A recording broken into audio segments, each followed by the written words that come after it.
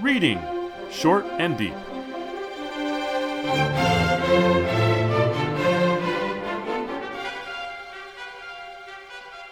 Hi, I'm Jesse. And I'm Eric. And today we're reading Short and Deep, A Baby Tramp by Ambrose Bierce, first published in The Wave, August 29th, 1891. I think I might have told you about this magazine before. It was a San Francisco publication. Maybe we did a show on one of the stories I found in there.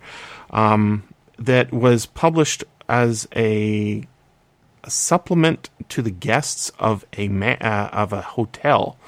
So it was like a not quite a vanity thing, because it was like a perk of staying at that hotel. I don't know if it was more widely available. I assume it was, but there was always an ad for the hotel, I think, on the back cover, and it was a local newspaper, local magazine, highlighting details about San Francisco and that sort of thing, but also has a lot of great fiction by a lot of great writers, including Ambrose Bierce. I think I pulled about 10 stories of his out of this.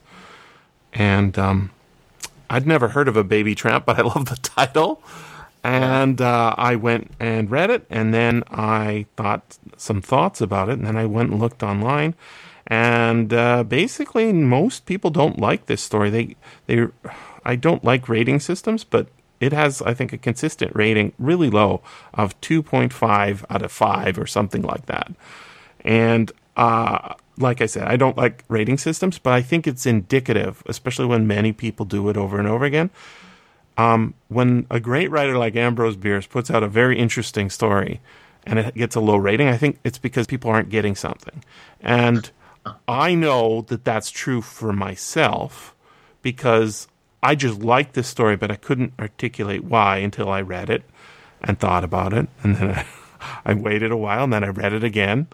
And then in the shower this morning, thinking about it again, I was like, I think I'm getting stuff here. Like, I can explain why it's a much better story than people are ranking it.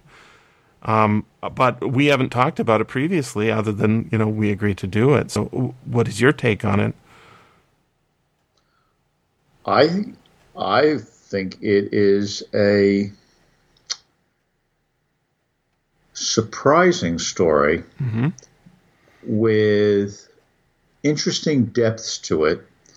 And one of the things that I find interesting about its depths is that in most of it, which is to say, rough rule of thumb, from the second paragraph through the penultimate paragraph, it's a short story. Mm-hmm. But excluding the opening and ending paragraphs, or I should say, they're not distinctly different from the middle, but in the beginning and the end, the story has a kind of pathos. Mm-hmm. And I don't mean that in a negative sense at all. There is a depth of fellow feeling and humanity that strikes me as expressing a sadness about the human condition. Mm-hmm. Frankly, I might have expected more from the working class sensibilities of Jack London, speaking of San Francisco publication, than of Ambrose Bierce. Mm-hmm. But in the middle, the vast middle of it, much of the tone is satiric, not as mm-hmm. biting as Bierce often is in the Devil's Dictionary, for example, but satiric. Mm-hmm. And so I can see that moving from that sort of pathetic beginning into the mildly satiric, but nonetheless, every target, I think, gets hit right on. Oh, yeah. And then coming out again to the pathetic, I think it could strike a lot of people as a story that really doesn't hang together tonally. Mm-hmm. But I think, in fact, that it hangs together beautifully tonally, because that movement from the pathetic through the satiric back to the pathetic seems to me to suggest Bierce offering the notion that satire is a refuge. Yes, exactly. That's exactly what I was thinking. Is this is a defense mechanism, and his feels are very injurable, and I think is ill. I was thinking about why it was so lowly rated, and reading the reviews, and I was thinking, like, I think they're not getting it, because one of the things that this story is describable as a ghost story, and it is technically, I guess, a ghost story, but that's not how I would classify it as a sort of what it's mostly doing. But maybe before we get deep down into what it actually is and how he did it, you would like to tell sort of how the plot works?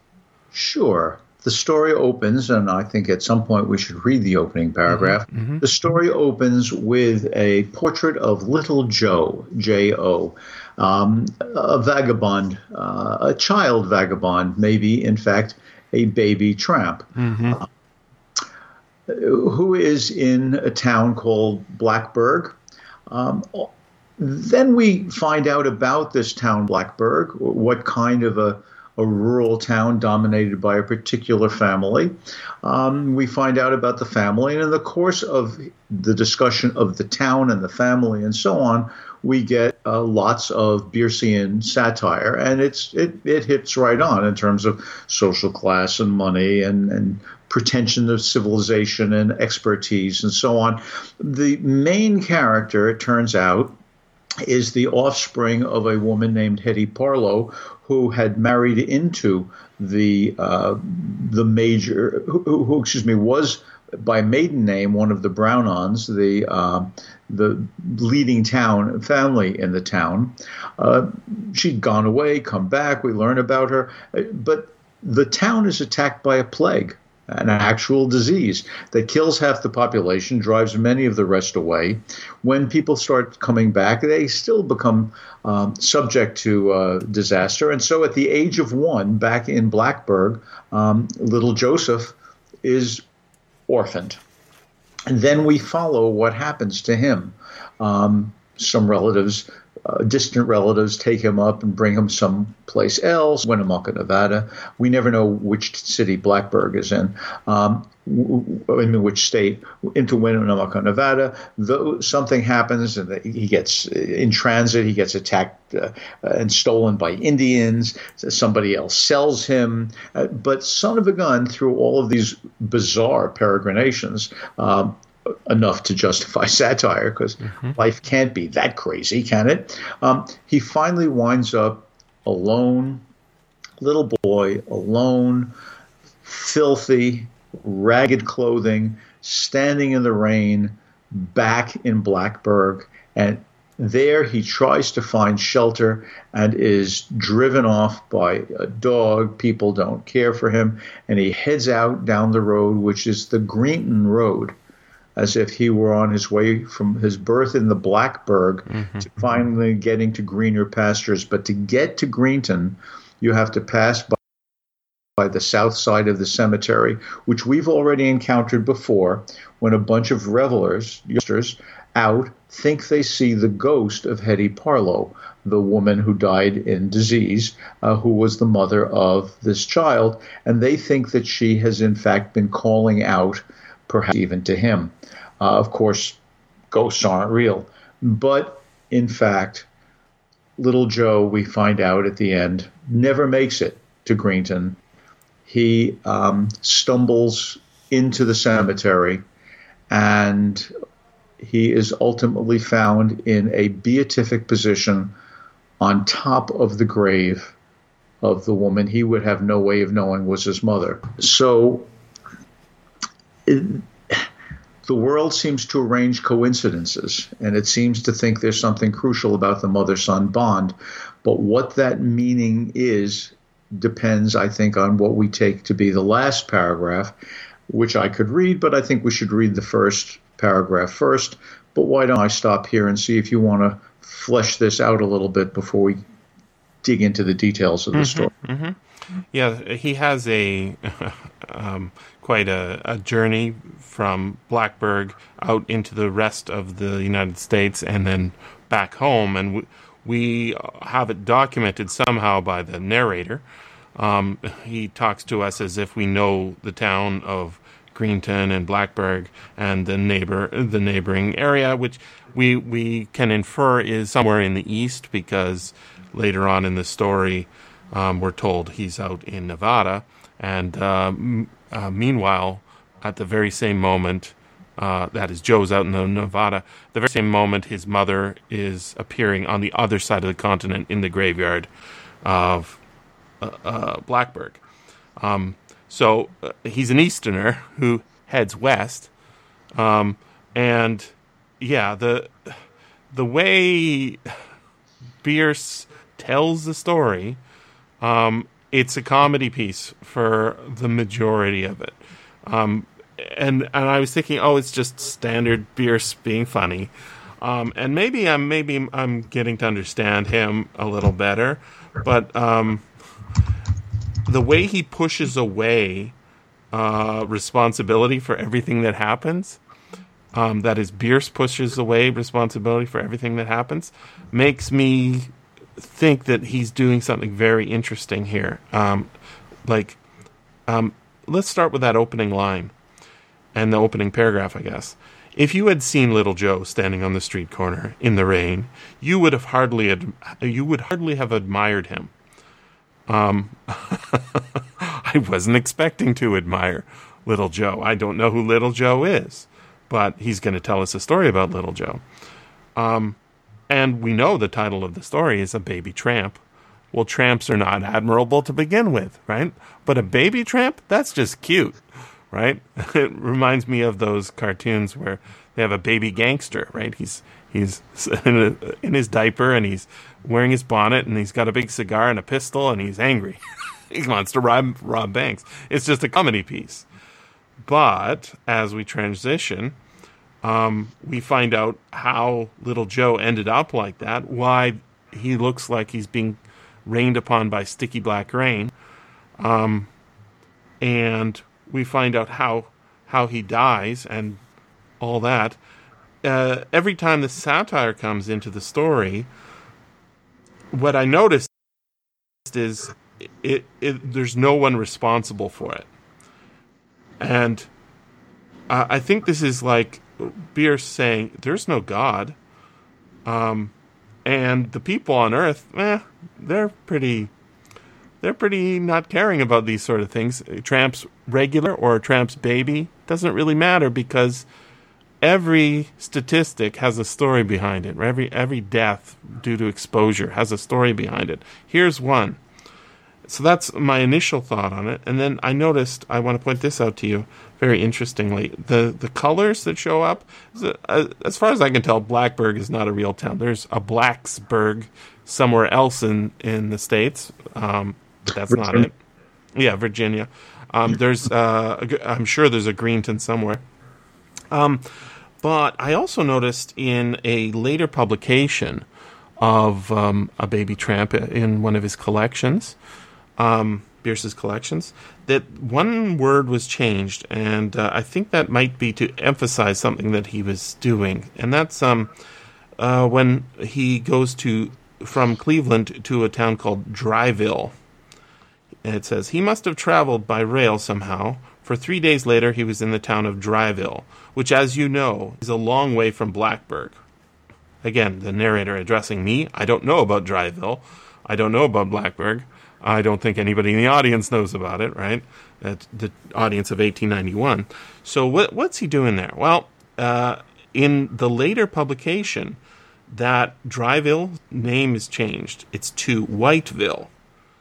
And that really clued me into what he's doing with the colors. So the town is named Blackburg. You pointed out that the way past the graveyard is to a place called Greenton, and Berg and Ton are both suffixes meaning town, right? And then Ville is one. And by changing it to Whiteville, he's just making it all the more obvious, right? that there's a lot of color going on. In fact, the family name is Brownon, right? Mm-hmm. So what's he doing with it? What is he doing with this? Well, he's making a colorful story, right?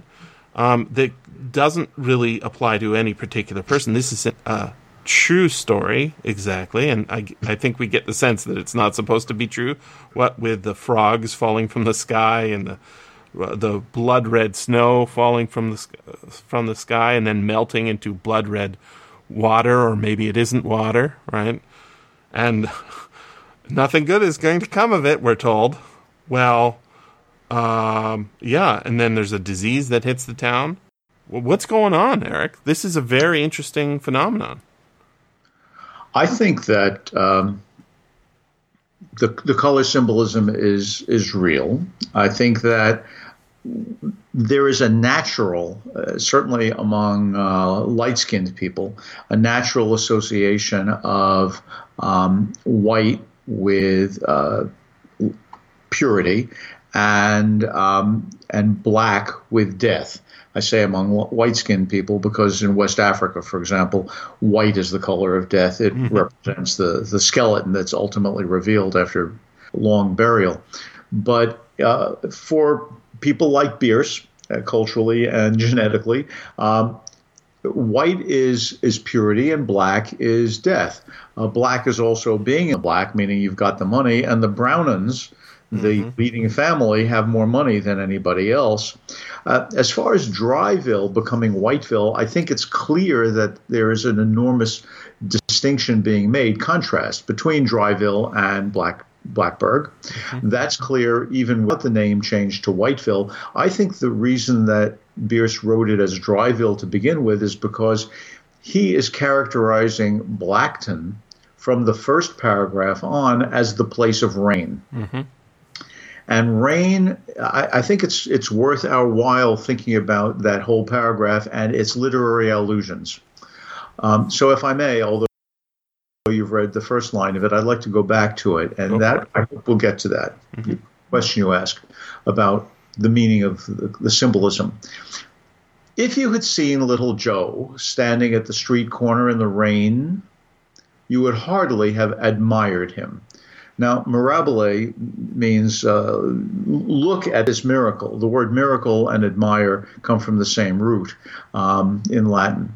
If you had seen little Joe standing at the street corner in the rain, you would hardly have admired him. It was apparently an ordinary autumn rainstorm, but the water which fell upon Joe, who was hardly old enough to be either just or unjust, and so perhaps did not come under the law of impartial distribution.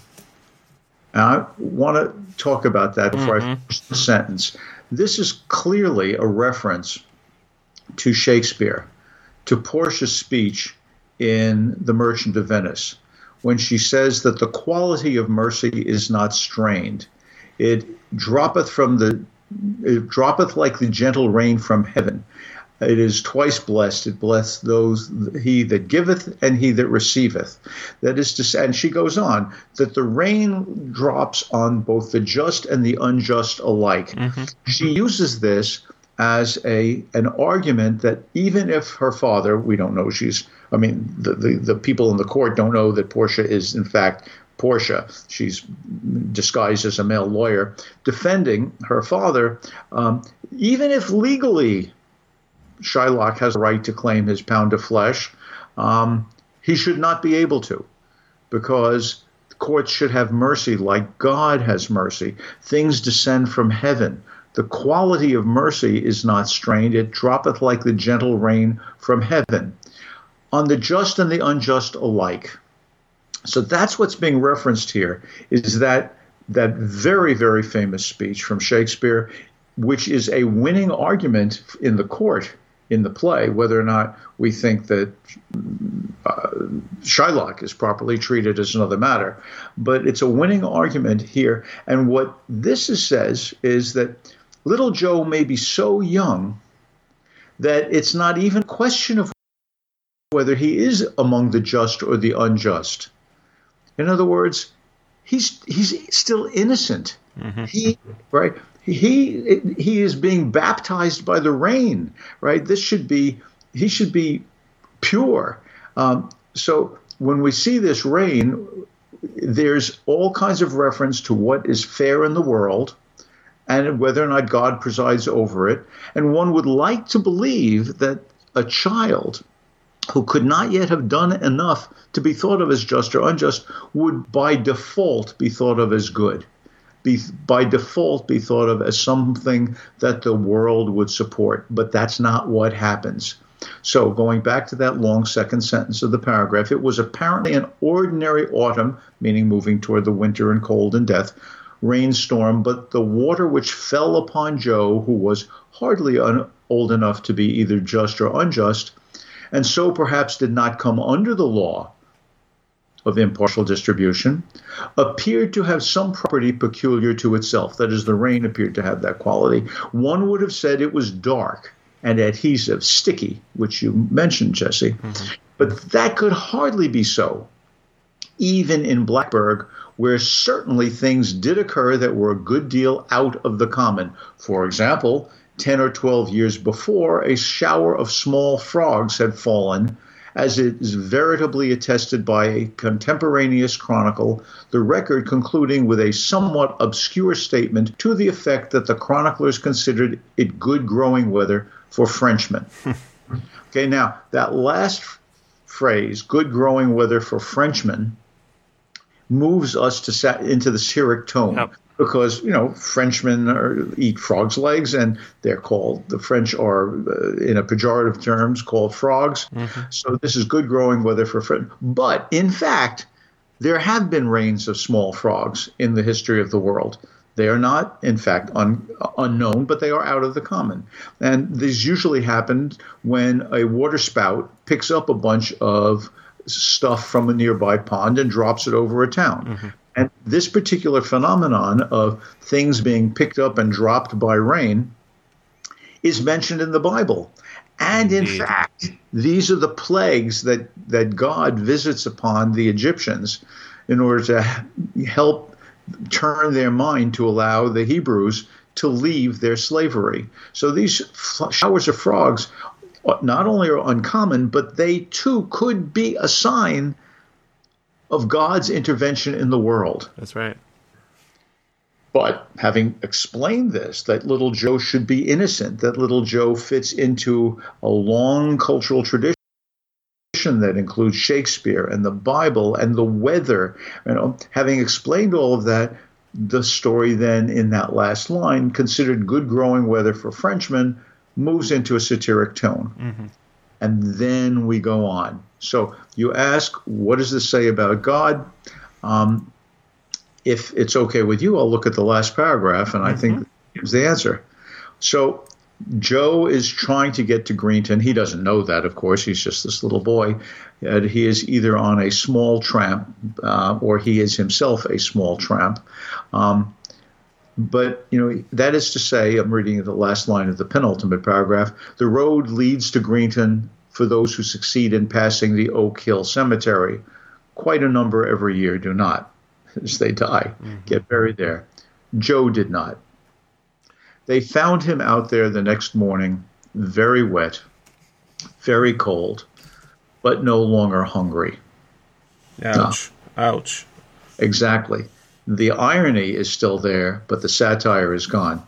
And I would point out, going back to what the proximal motivation for your inquiry about God, if Bierce is thinking of Blackton as the place where we get these black rains, or what appear to be black rains when they drain off the filthy face of someone like Joe who's been mistreated by the world, then the opposite of Blackton is Dryville.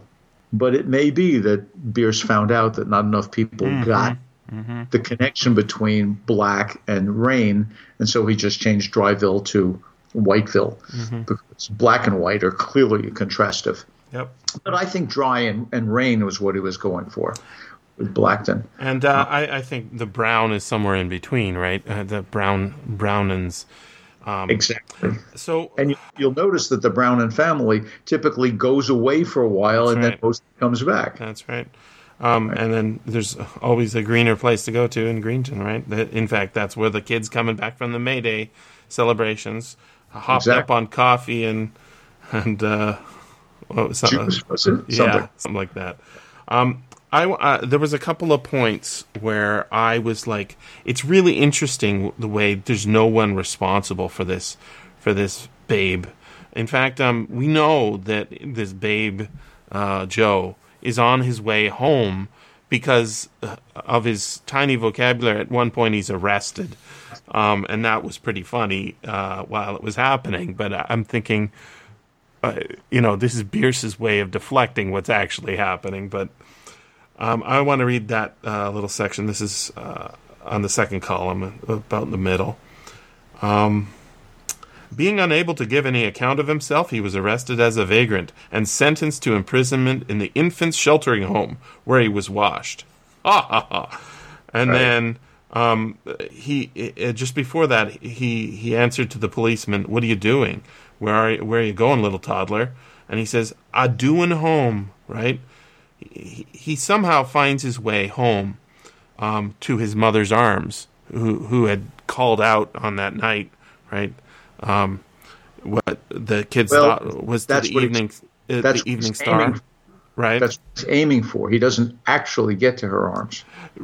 Well, as close as he can get, right? Well, I think that's part of what makes. In fact, he's hugging himself, right? Yes. At the in the last, but yes. That isn't the first time where the institutions sort of break down and fail him. The first time that I really noticed it, and the line that really gets me, is it's about 4 or 5 paragraphs down on the first column, and it's the end of that paragraph. It reads like this: "Then they died of mysterious disorder." That's the family and all the Brownings, in fact, already mentioned. "And at the age of 1 whole year, Joseph set up as an orphan." Ha ha ha! Right? Ha ha ha! Right. He's set up as an orphan. It's like, I moved to a new town out west, and I'm going to set up as a lawyer, or I set up as a bookseller, or I set up right. Nobody sets up as an orphan. What happens is something else happens that makes you an orphan, right? So the pushing away of responsibility, and it's very carefully balanced, I think, to show that it isn't humans who do this to him, right? Yeah, sure, people sell him, people adopt him, people take care of him and wash him, right? But it isn't humans that destroyed this little boy and killed him. And in fact, I don't think you can say God did this to him either. In fact, maybe those 3 plagues that hit the town are warnings of what's to come rather than the cause. And yet, I think it's just what I think Bierce is always trying to do. There was a contemporary of Bierce's who is named Ingersoll, who's almost completely forgotten now, but he's fairly popular. He was an atheist in a time when being an atheist was not popular. And he was very strident about it, and he was well liked by the people who liked him because he was articulate. I think Bierce is doing the same thing. He's basically saying, look, there is no God. Look at this funny story of all this poor kid dying out in the cemetery because the dogs are barking at him, and that tells you that the people inside are mean. I don't think he's blaming anybody. I think he's just pointing to the fact that, there is no good or bad here. There's just pain and suffering, and that's how it is. And I don't think that that's a very easy to tell story. I think that that's why we get it like this. But making the statistics of how many children died of exposure, just a list of numbers added up into a column and giving you a total number, doesn't give you the sense of reading a particular story of a mighty house that's fallen and its last member dying of exposure because just circumstances. I think you're quite right. I think that although I'm sympathetic when none of the humans help little Joe, in a way, what he suffers from, as do all of his dead relatives, as do all of the people in the cemetery, they suffer from the human, not from humans, but from the human condition. Yes. And that opening, which reminds us of mercy, reminds us of order, reminds us of God, reminds us of the Bible, reminds us of miracles, reminds us that we would like to believe that the human condition is better than, in fact, it is. So after reminding us of what it should be, we get this long satire. Well, not long, it's a short story. We get this satire that takes us through the entire tramp, the movement from one place and condition to another that Joe undergoes. And then we get to the very end. And they found him out there the next morning, very wet, very cold, but no longer hungry. What a horrible way to say he can't feel so anymore. Brutal. He just tells us, but hiding the truth all the time throughout the story by, making little jokes about this and that. And then he shows us the truth by telling us that, it's so painful. But it is painful. It's a great last paragraph. I'd like to read the whole of it because it brings us back to God and his role in whether or not the human condition can be relieved. He had apparently entered the cemetery gate, hoping perhaps that it led to a house where there was no dog, that is to keep him off, and gone blundering about in the darkness, falling over many a grave, no doubt, until he had tired of it all and given up. The little body lay upon one side with one soiled cheek upon one soiled hand, the other hand tucked away among the rags, that he was wearing, to make it warm, the other cheek washed clean and white at last. Only having died can one come clean in this world. As for a kiss from one of God's great angels. As if, but in fact not really. Right. It was observed, though nothing was thought of it at the time, the body being as yet unidentified, that the little fellow was lying upon the grave of Hetty Parlow, that is to say his actual mother, which, however, had not opened to receive him, as even his mother didn't take him into her arms. That is a circumstance which, without actual irreverence, one may wish had been ordered otherwise. Yep. So at that end, that word irreverence, what Bierce is saying is, and this I think fully supports your notion, Jesse, that there's no responsibility. God isn't there even to let Joe join his mother in death. Yep. This is a satiric, funny story between the opening and closing paragraphs, but read within those bookends. This is a terrible story. Yep. And I can see why people don't say, boy, I like it. Yeah, I think that's it. I will also point out that her name, Hetty Parlow, it's kind of funny. I was thinking if you switch the first two letters of each part of her name, it changes things. Petty Harlow or Petty Harlot, right? Yes. The thing is I don't think there's any judgment by Bierce on women picking up men in foreign cities, bringing them home, even though they are scapegraces. I think he's just having fun with the fact that if you don't laugh about these things, you're going to be crying about these things. And he kept on doing it. He kept turning his eye to a world that he knew had horror in it. Mm-hmm. He always found there was more to say. Thanks very much for listening. And remember, you can always freely access the materials discussed on these podcasts by going to sffaudio.com and clicking on the link for Reading Short and Deep.